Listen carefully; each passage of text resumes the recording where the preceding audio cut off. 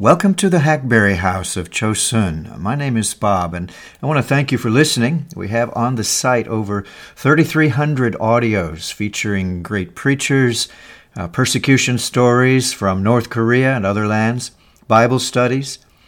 You can now go to Play Store or the Apple Store and download the Church One, it's all one word, Church One app for sermon audio. Just enter Hackberry House as your choice of broadcasters. My books are on Amazon.com, and you can contact me at bob.j.faulkner.72@gmail.com. Please also check out Hackberry Radio. I just go to hackberryhouseofchosun.com. Take a look and a listen. Reading today from a sermon that was once preached by Charles Spurgeon, the English evangelical pastor and writer who died in 1892. This message is from a collection of Spurgeon messages created by Perry Boardman. It's known as Spurgeon's Gems. Today's message is from Volume 2, number 65. It's entitled, Lions Lacking, but the Children Satisfied. This was preached on February 10, 1856, by Pastor Spurgeon at New Park Street Chapel in Southwark, England. The text, Psalm 34:10, the young lions do lack and suffer hunger, but they that seek the Lord shall not want any good thing, Psalm 34:10. Right truly did Paul say, whereby he hath given unto us exceeding great and precious promises. For surely this promise is exceeding great indeed. In the entire compass of God's holy word there is not to be found a precious declaration which can excel this in sweetness. For how could God promise to us more than all things? How could even His infinite benevolence stretch the line of His grace farther than it has gone in this verse of the psalm? They that seek the Lord shall not want any good thing or lack. There is here no reserve, nothing is kept back, no solitary word of exception. There is no codicil in this will striking off the smallest portion of the estate, no caveat put in to warn us that there are domains upon which we must not intrude. No, a large field is laid before the children of God. A wide door is open, and no man can shut it. They that seek the Lord shall not want or lack any good thing. Now, we shall notice, first of all, the Christian character beautifully delineated. They that seek the Lord. Secondly, we shall notice a promise set in a glorious light by a contrast. They shall not want or lack any good thing, although the young lions do lack and suffer hunger. And thirdly, we shall consider whether we cannot bring some evidence to prove the fulfillment of the promise. First, we have here a very short but very beautiful description of a true Christian. He is said to be one who seeks the Lord. They that seek the Lord shall not need any good thing or lack any good thing. Beloved, if some of us had the drawing up of this description, we should have made it too narrow. Possibly some of you might have said, they that seek the Lord in the established church, within the pale of the state religion, shall not want or need any good thing. Others might have said, they that seek the Lord in the orthodox Calvinistic manner shall not lack any good thing. Others might have said, they that seek the Lord in the Baptist fashion or the Methodist fashion or some other shall not lack any good thing. But it is not written so. It is written, they that seek the Lord, in order that it may take in the Lord's people of all classes and denominations and all shades of character. It is a description very brief, yet full and comprehensive, including Christians in all stages and positions. Now, let me show you that the Christian, in whatever portion of his spiritual history he may be, is one that seeks the Lord. We commence with conviction of sin. That is where God begins with us, and no man is a Christian unless the Holy Spirit has revealed to him his own entire helplessness, his lack of merit, his absence of power ever to accumulate merit in the sight of God. Well then, the man who is under a conviction of sin and feels his need of a Savior, what is he doing? What is his occupation now that he is hungering and thirsting after righteousness? Why, he's seeking the Lord. Ask him what is his one lack, and he will say, Christ is all my desire. I rise early in the morning, and the first thought I have is, oh, that I knew where I might find him. I am in my business, and my spontaneous prayers go up to heaven like hands searching for Jesus. And when I lie down again upon my bed, my heart says, I seek him whom my soul loveth. I seek him, but I find him not. Such a man will offer prayer. Why? Not because there is any merit in it, not because he will be praised for it, but to seek the Lord. He turns the pages of Scripture not as he would a book of philosophy, from curiosity, or for mere instruction, but to seek the Lord. He has one passion, one desire, to seek the Lord. For that, he would barter his life and be content to have his name canceled from the register of men below, if he might but find the Lord Jesus, desiring above everything to have his name recorded in some humble place in the Lamb's book of life. Are you thus in the dim morn of spiritual life seeking the Lord? Is he your one object of pursuit? Rejoice then, and tremble not, for the promise is to you in this earlier stage of your calling, when you are only just struggling into being. They that seek the Lord shall not lack any good thing. But let's go a stage further on, when the Christian has found the Savior and is justified, when he can say in those sweet words I so often repeat, quote, now freed from sin I walk at large, my Jesus' blood's my full discharge, end quote. You'll find that he has not left off seeking the Lord. Oh no, he seeks now to know more of him. He seeks to understand more of the heights and depths and lengths and breadths of the love of Christ, which passes knowledge. I ask anyone here who has an assurance that he is a pardoned man, thoroughly justified and complete in Christ, are you not seeking the Lord? Oh, yes, you say, I thirst. I long to know more of him. I feel that all I have ever known of him is like the whispering of the sea in the shell, while the awful roar of the sea itself has not yet reached my ears.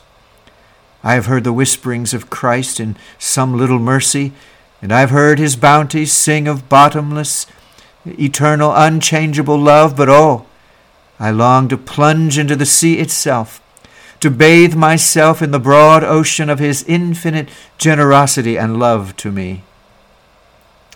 No Christian ever fancies that he knows enough of his Master. There is no Christian who has found the Lord who does not desire to be better acquainted with him. Lord, I will follow thee whithersoever thou goest, is the cry of the man who's had his sins forgiven. He sits down at the feet of Jesus and looks up to him and says, Master, teach me more. I'm a little child. You're a great instructor. Oh, I long to love and learn more of you.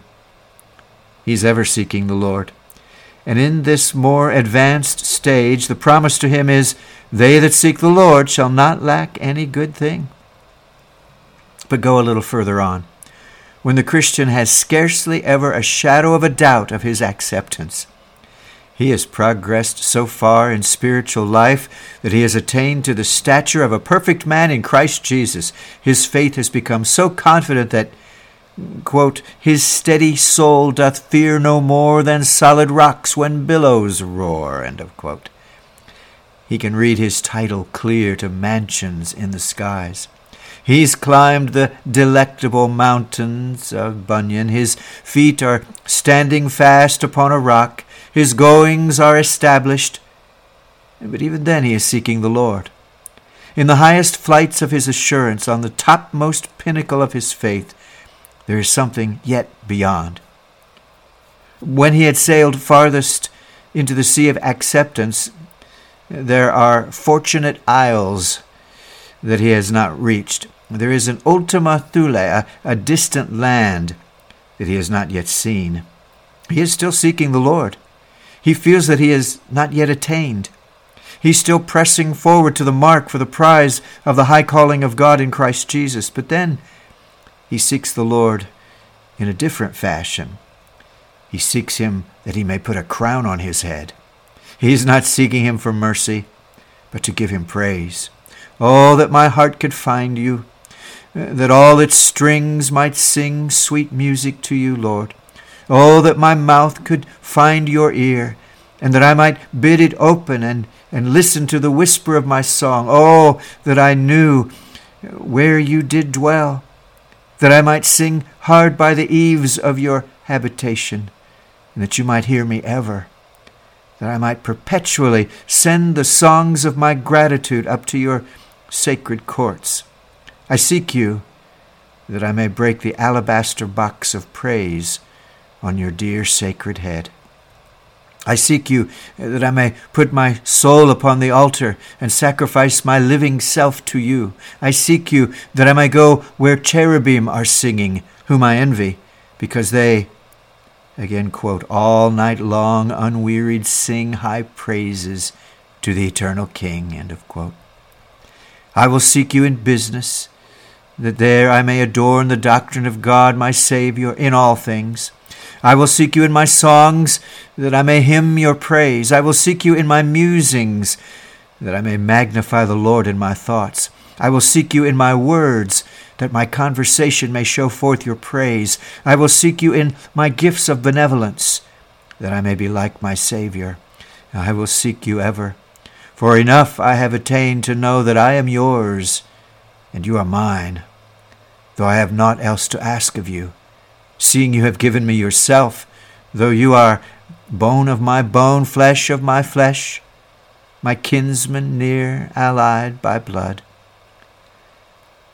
Though now my soul stands perfect in you, and not a shadow of a spot can on my soul be found, yet still I will seek you, seek to honor you, seek to kiss those blessed feet that bled for me, seek to worship that dear man who once on Calvary died and put crowns of eternal unfading honor upon his blessed thorn-crowned but now exalted brow. Then bring the Christian to the last period of life, to the brink of death. Set him on those hoary rocks that skirt the edge of Jordan. Let him sit there, looking down at the dark stream rolling rapidly below, not afraid to wade it, but rather wishing to die that he may be with Jesus.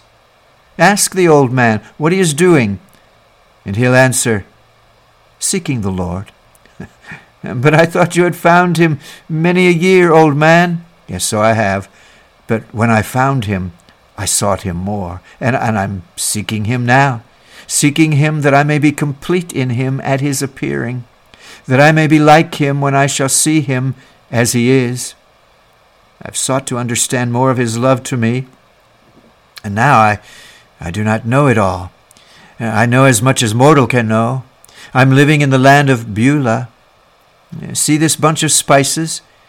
Angel hands have brought it to me, a present from my King.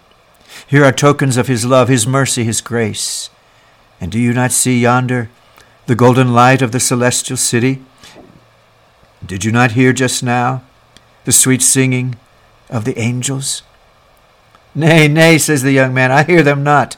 But the old man replies, I'm on the edge of Jordan, and my ears are open, whereas yours are dull. Still I am doing what I've done all my life, seeking the Lord.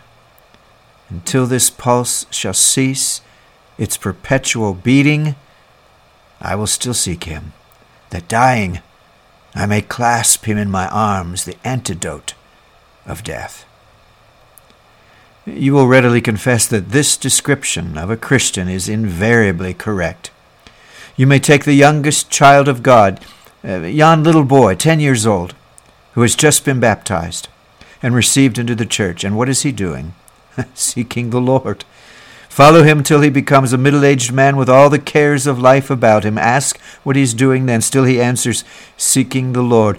Put a few gray hairs upon his head and let him know that half a century has gone. Again, ask him what is he doing, seeking the Lord.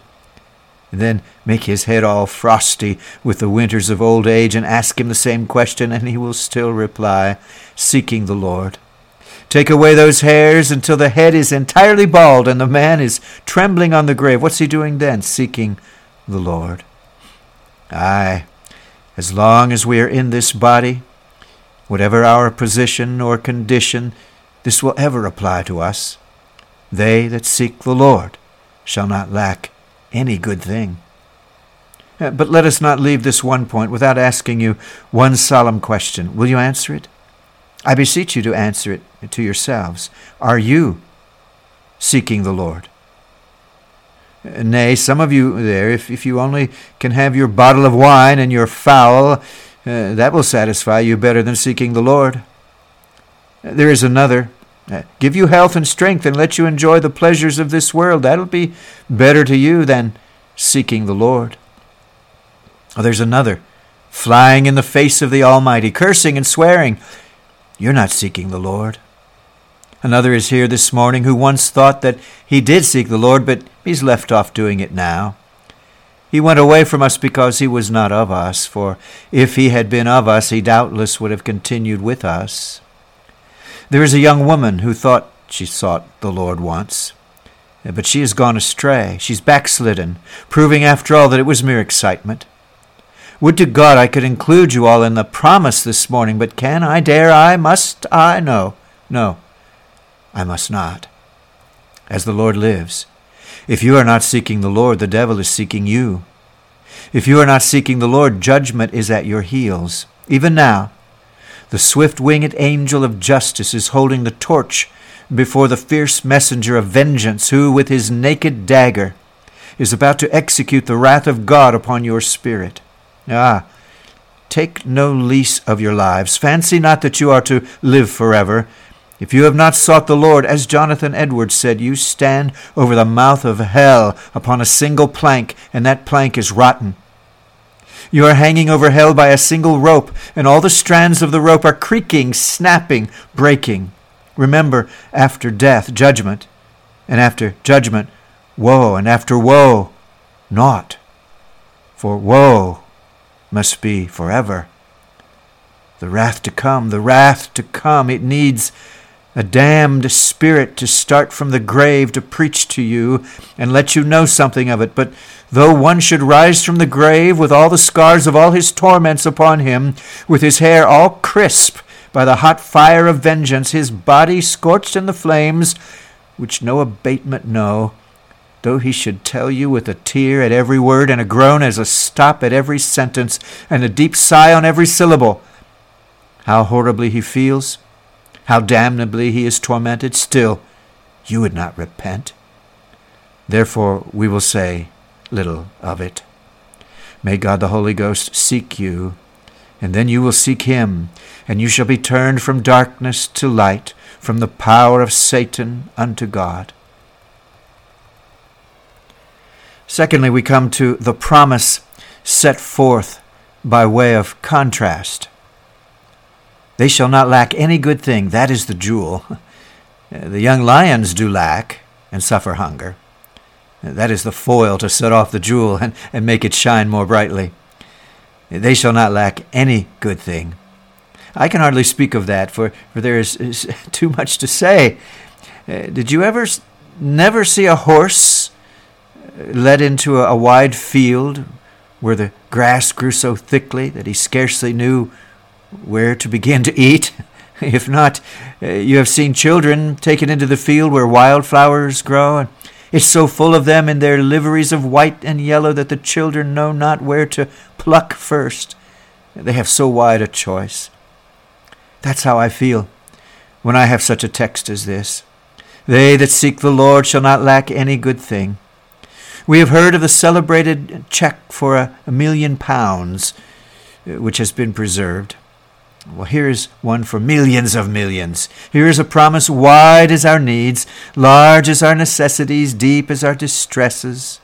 There are some persons whose ambitious desires are very much like the Slough of Despond, which, though the king's laborers cast in thousands of tons of good material, never could be filled up.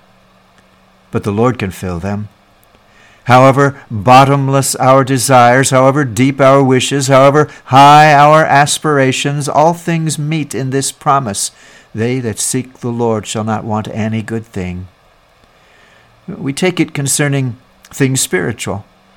Are we lacking a sense of pardon? We shall not lack it long. Are we desiring stronger faith? We shall not lack it long. Do you wish to have more love to your Savior, to understand more concerning inward communion with Jesus? You shall have it. They that seek the Lord shall not lack any good thing. Do you desire to renounce your sins, to be able to overcome this corruption or that corruption, to attain this virtue or that excellency? They that seek the Lord shall not lack any good thing. Is it adoption, justification, sanctification that you lack? You shall not lack any good thing. But are your lacks temporal? Do you lack bread and water? No, I know you do not, for it is said, bread shall be given thee, and thy water shall be sure. Or if you do lack it somewhat, it shall come before long. It shall not be to starvation. David said, I've been young, and now I'm old, yet have I not seen the righteous forsaken, or his seed begging bread.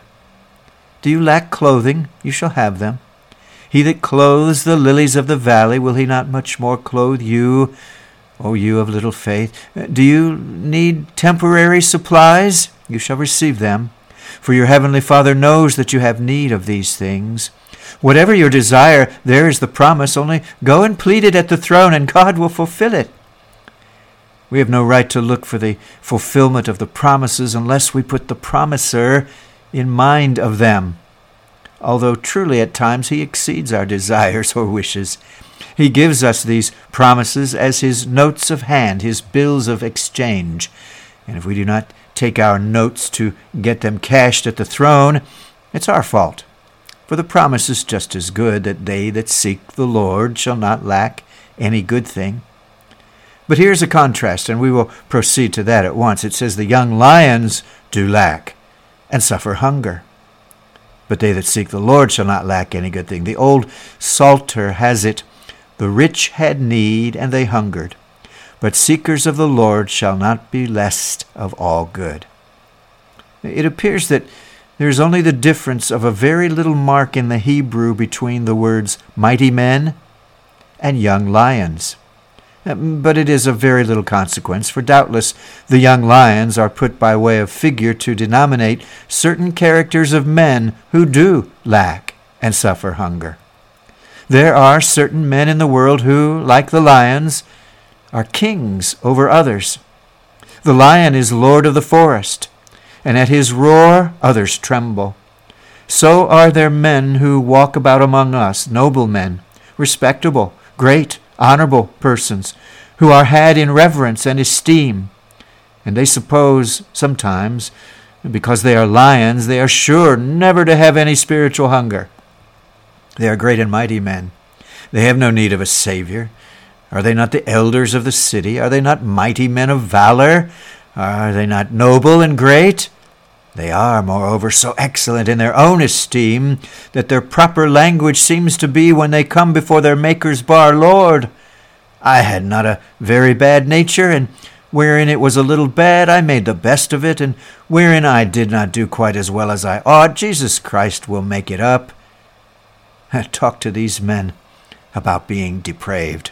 Rubbish, they say. They know better. Their heart is pure enough. They have no need of the Holy Spirit. They are young lions. You small mice may need it, but not us indeed. They have no need of another's righteousness to cover them. Their old shaggy mane is glory enough to them. But do you know these young lions lack and suffer hunger? Aye, even when we do not know anything about it. Yes, they can play bombast before men, but they lack and suffer hunger when they are alone. A suspicion often crosses their minds that their righteousness is not good for much. They know very well that while they can make a long prayer, the poor widow's house sticks in their throat. That while they boast of their good works, they are no better than they should be. You may think, perhaps like David, that they are not plagued like other men, but you don't know that. They are very often plagued when they do not tell you. When they roar so loudly their name scarcely covers their bare ribs. The young lions lack and suffer hunger. But blessed be God, they that seek the Lord shall not lack any good thing. Poor and helpless though they are, having no works of righteousness of their own, confessing their sin and depravity, they shall lack no good thing. Is it not amazing? There's a poor sinner who has sinned against God and in every way dishonored his name, yet he cannot lack any good thing. Poor, helpless worms in Christ possess grace, wisdom, peace, and righteousness. Again, by young lions we may understand men of cunning and men of wisdom. The lion goes out at night and prowls silently through the jungle. It has a keen scent and knows where to find its prey.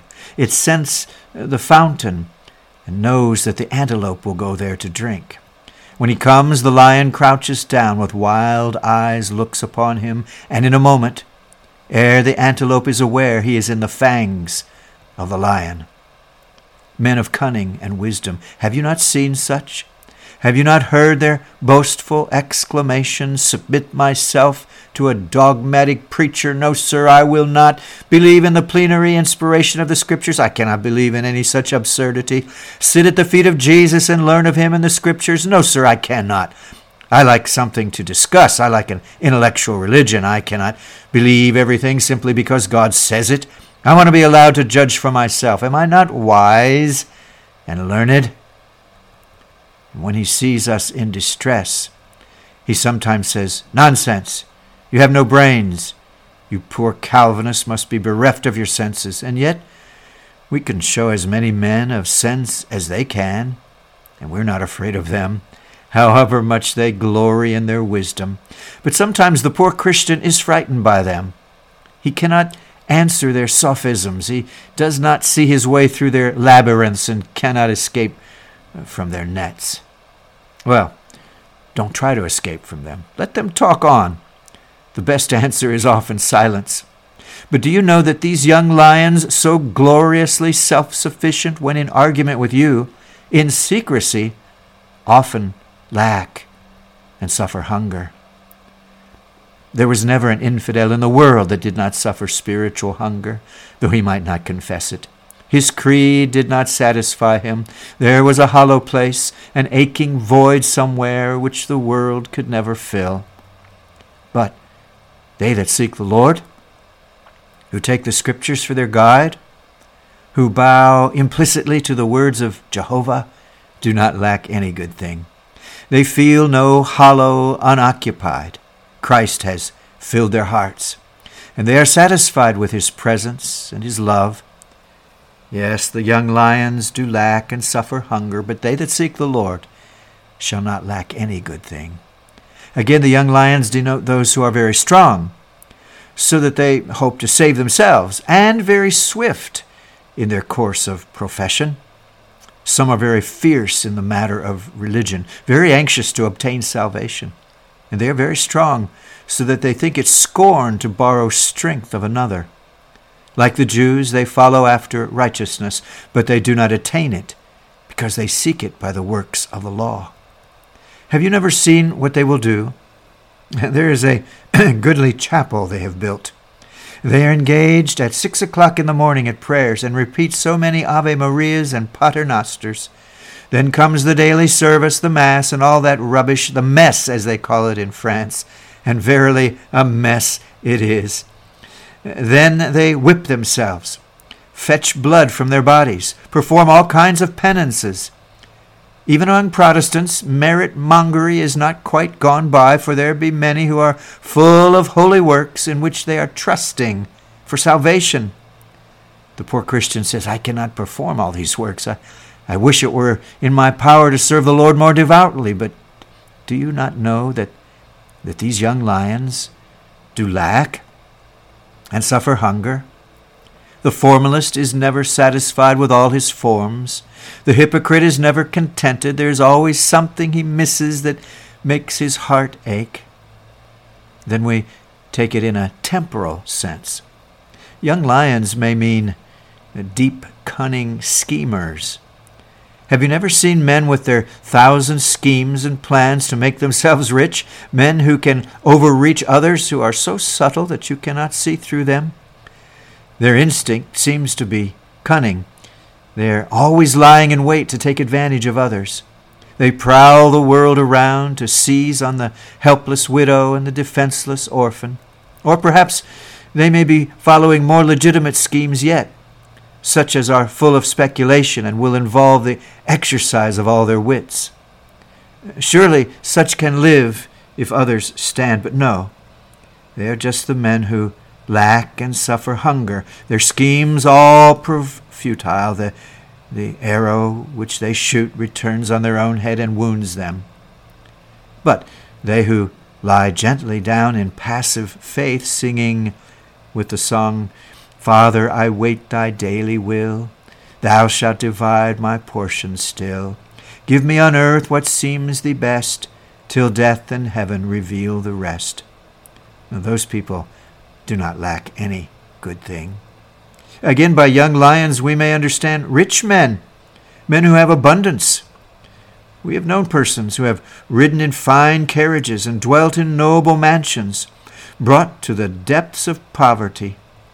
Every now and then we hear of men, almost millionaires, who are turned out into the very streets.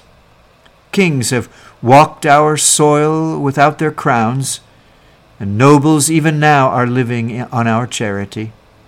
Daughters of men in high positions have to work as menials, and long sometimes to be allowed to do that. The rich sometimes lack and suffer hunger, but they that wait on the Lord, poor as they may be, do not lack any good thing. Again, this may apply to you who earn your living by bodily labor. Perhaps you are a weak and sickly man. You are not one of the young lions, like your neighbor, a strong big fellow who can earn his day's wages without the least difficulty. He says to you perhaps, I shouldn't like to be such a poor, lean thing as you are. If you should be ill, what would become of you? You trust in providence, but I trust in my big arms.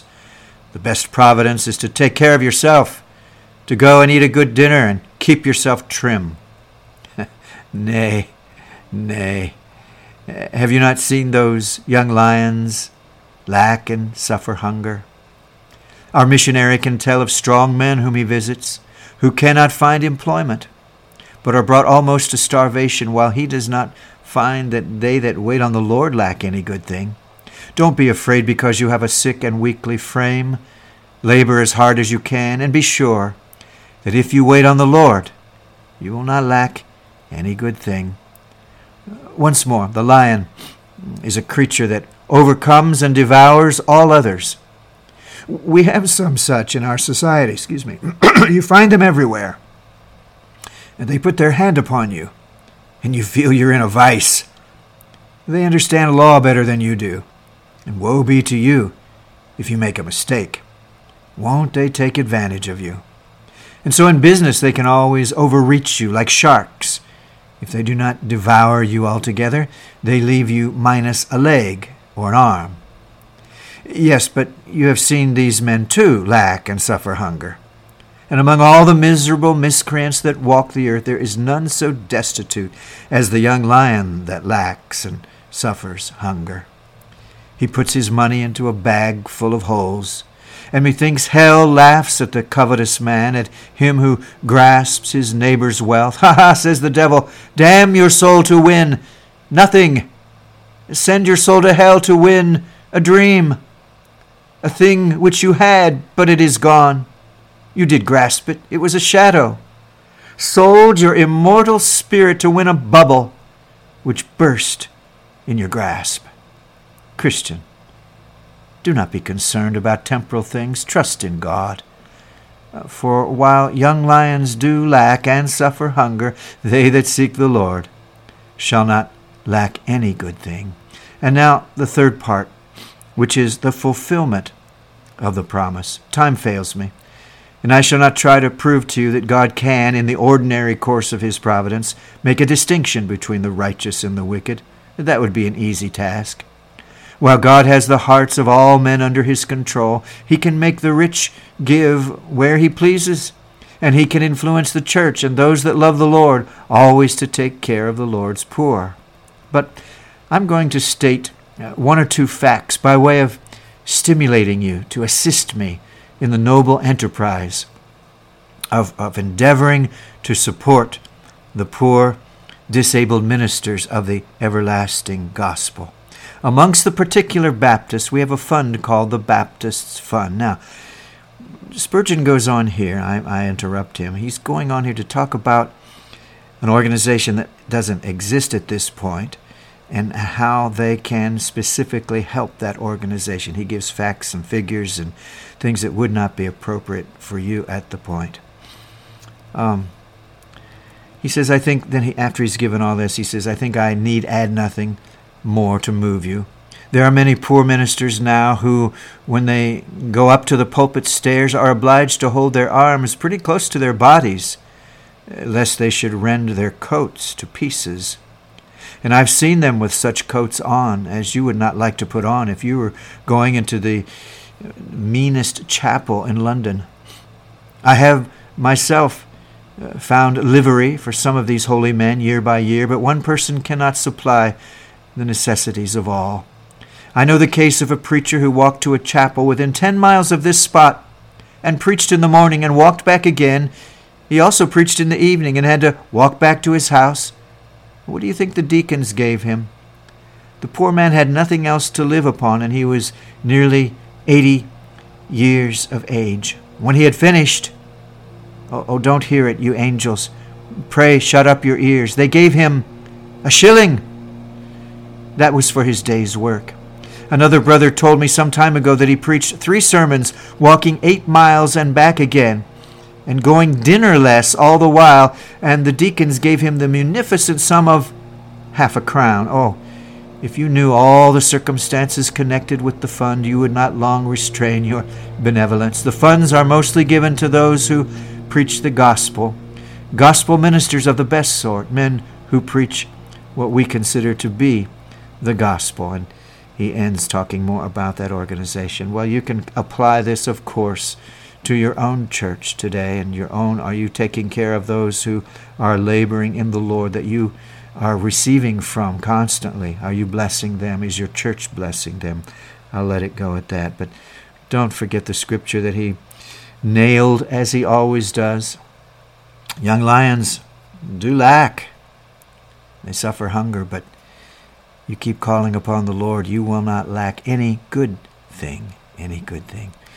Blessings. Thank you so much. And you can access this series of sermons at SpurgeonGems.com. I'm talking about the written form, not the anything verbal. The verbal stuff you get right here at Sermon Audio, and I hope you will come to this site. But if you want to just read them, there's hundreds of them at SpurgeonGems.com.